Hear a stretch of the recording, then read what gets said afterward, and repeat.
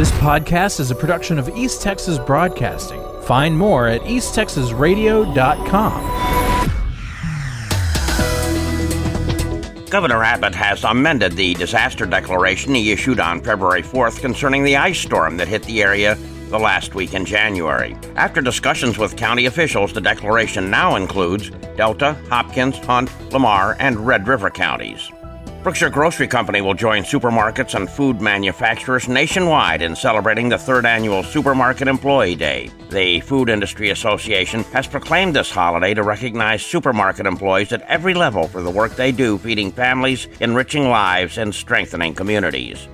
A 44-year-old woman was killed after crashing to the ground while skydiving in eastern Oklahoma. Police say Heather Glasgow of Poto had completed a tandem jump before the solo jump in which she fell to her death. Witnesses say her chute opened, but she was spinning and did not recover before hitting the ground in Sallisaw near the Arkansas state line. Collin County has launched a new specialty court intended to divert mentally ill offenders into a court-supervised outpatient treatment program instead of the traditional criminal justice process. The program combines mental health treatment with frequent court appearances, home visits, case management, counseling, and community-based support services.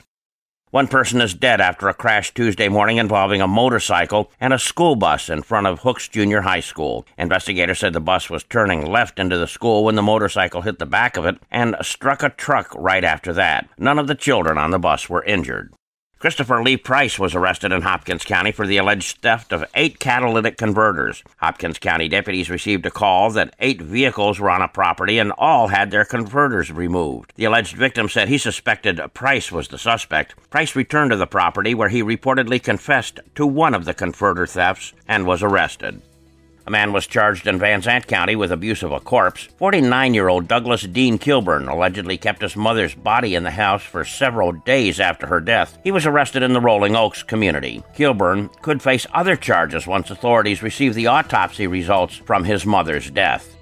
76-year-old Lois Boyd of Virginia has pleaded guilty in federal court in Tyler to interstate travel in aid of racketeering enterprises and was sentenced Tuesday to 37 months in federal prison. Boyd was involved in a transnational money laundering network involved in the laundering of criminal proceeds derived from various fraud schemes. Boyd and her co-conspirators traveled to Longview where they attempted to exchange about $450,000 in criminal proceeds for Bitcoin. I'm Dave Kirkpatrick. This podcast is a production of East Texas Broadcasting. Find more at easttexasradio.com.